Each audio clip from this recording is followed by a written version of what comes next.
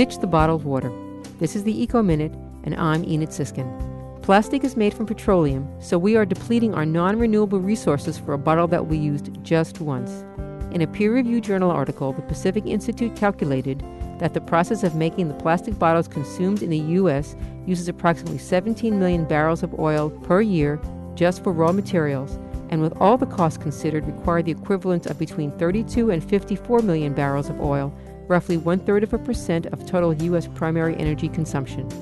The calculation is based on raw materials for the bottle and the energy requirements for various stages in bottled water production, including the energy to manufacture the plastic bottles, process the water and the bottles, and transport and cool the final product. This is as much as 2,000 times the energy cost of producing the same amount of tap water and is no safer to drink. For more information, go to wuwf.org.